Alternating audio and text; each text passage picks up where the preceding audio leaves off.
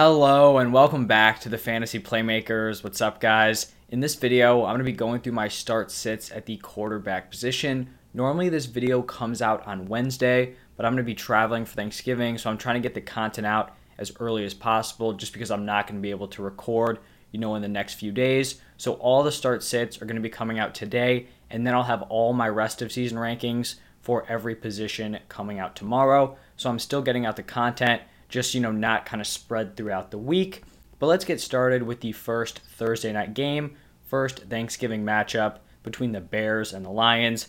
And I think this is a game you just want to fade all the quarterbacks. It looks like Justin Fields is not going to be able to go, so it looks like Andy Dalton will get the start. Not interested there. And then for the Lions, even less interested. You wouldn't think it would be possible to play worse than Jared Goff. Tim Boyle went out and totally proved that narrative wrong. He was significantly worse than Jared Goff, so just get me out of both of those players. In the middle game, we have the Raiders taking on the Cowboys.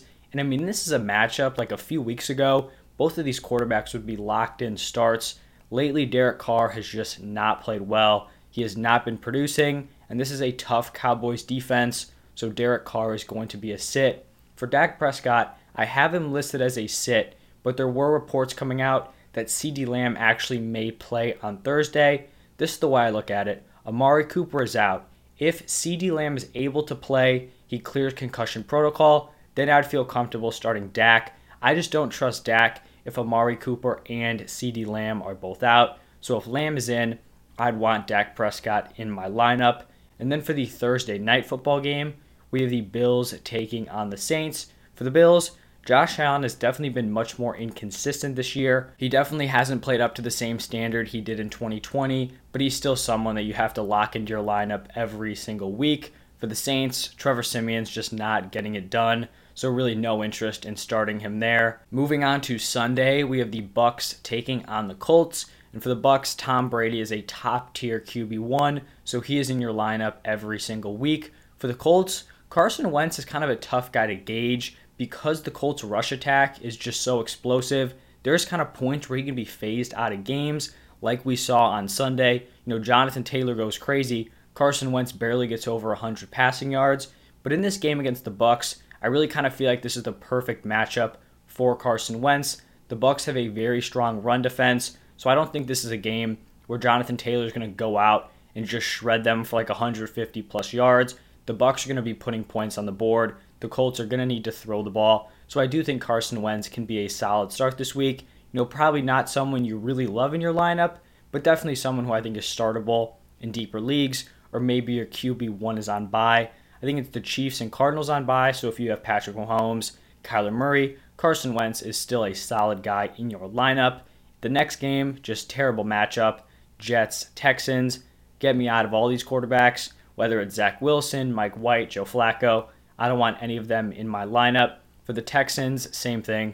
Tyrod Taylor is just not going to get it done for fantasy. In this divisional matchup between the Eagles and the Giants, you just got to keep throwing Jalen Hurts into your lineup as a high to mid-end QB1. That rushing upside has been there all season. For the Giants, total opposite. You cannot trust Daniel Jones in your lineup, especially after what we saw on Monday Night Football against the Bucs. In this Panthers-Dolphins matchup, for the Panthers, I think Cam Newton is a solid start. We saw him, he was the clear-cut starter. They weren't splitting drives with PJ Walker. Cam Newton was the guy. He has the rushing upside. We know he's a red zone and goal line threat to rush it in. 6 points instead of 4 for passing. So I think he's going to be a really solid play this week. For the Dolphins, Tua honestly has not played that poorly this season. He's kind of always been a fringe guy.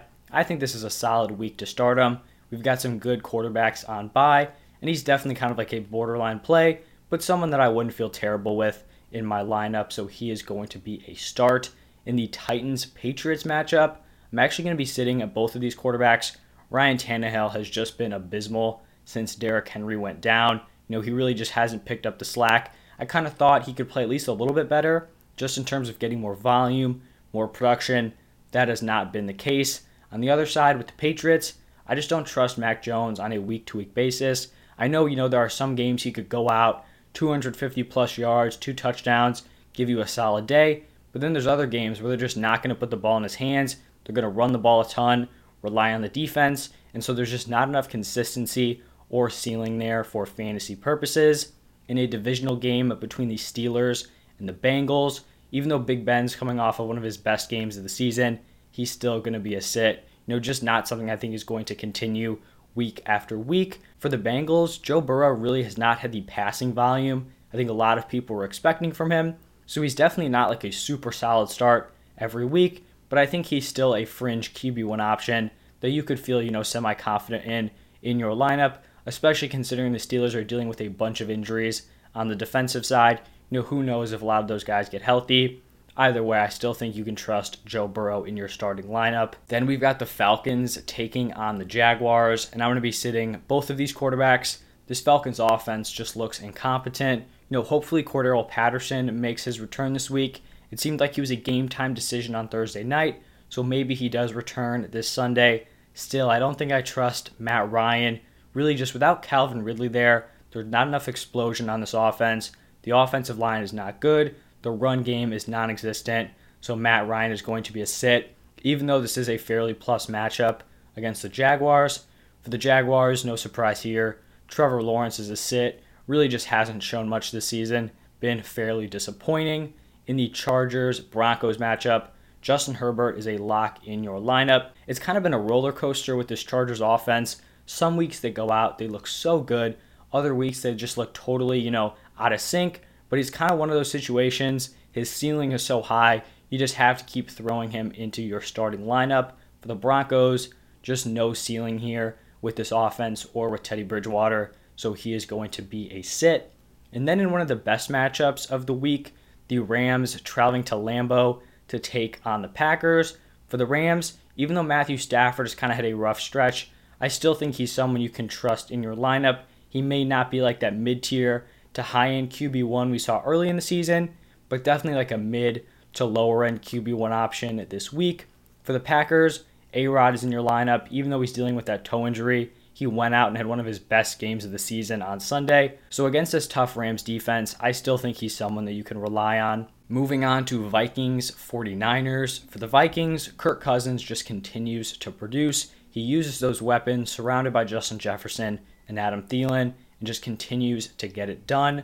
For the 49ers, Jimmy G has put together some solid games this season. There's just no ceiling there. They rely so heavily on the run game, and personally, I just don't really trust Jimmy Garoppolo as a player.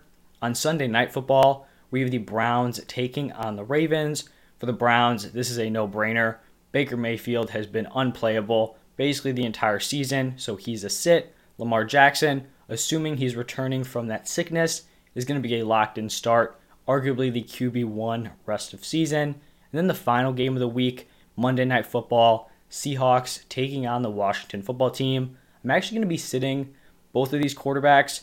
Both of them are kind of on the fringe. For Russ, I kind of just want to see one solid game from him coming back from that finger injury. I kind of bought into him right away, but 2 bad games in a row doesn't seem like a fluke. So just give me one solid performance, and then he'll be right back to a start rest of season. For Taylor Heinicke, he's definitely on the fringe here, and if you're kind of desperate, I'd feel totally fine throwing him into my lineup. He's just right on the cusp, and I just don't know if there's enough consistency there for me to want him in my lineup every single week. But that is going to wrap it up for every Week 12 matchup.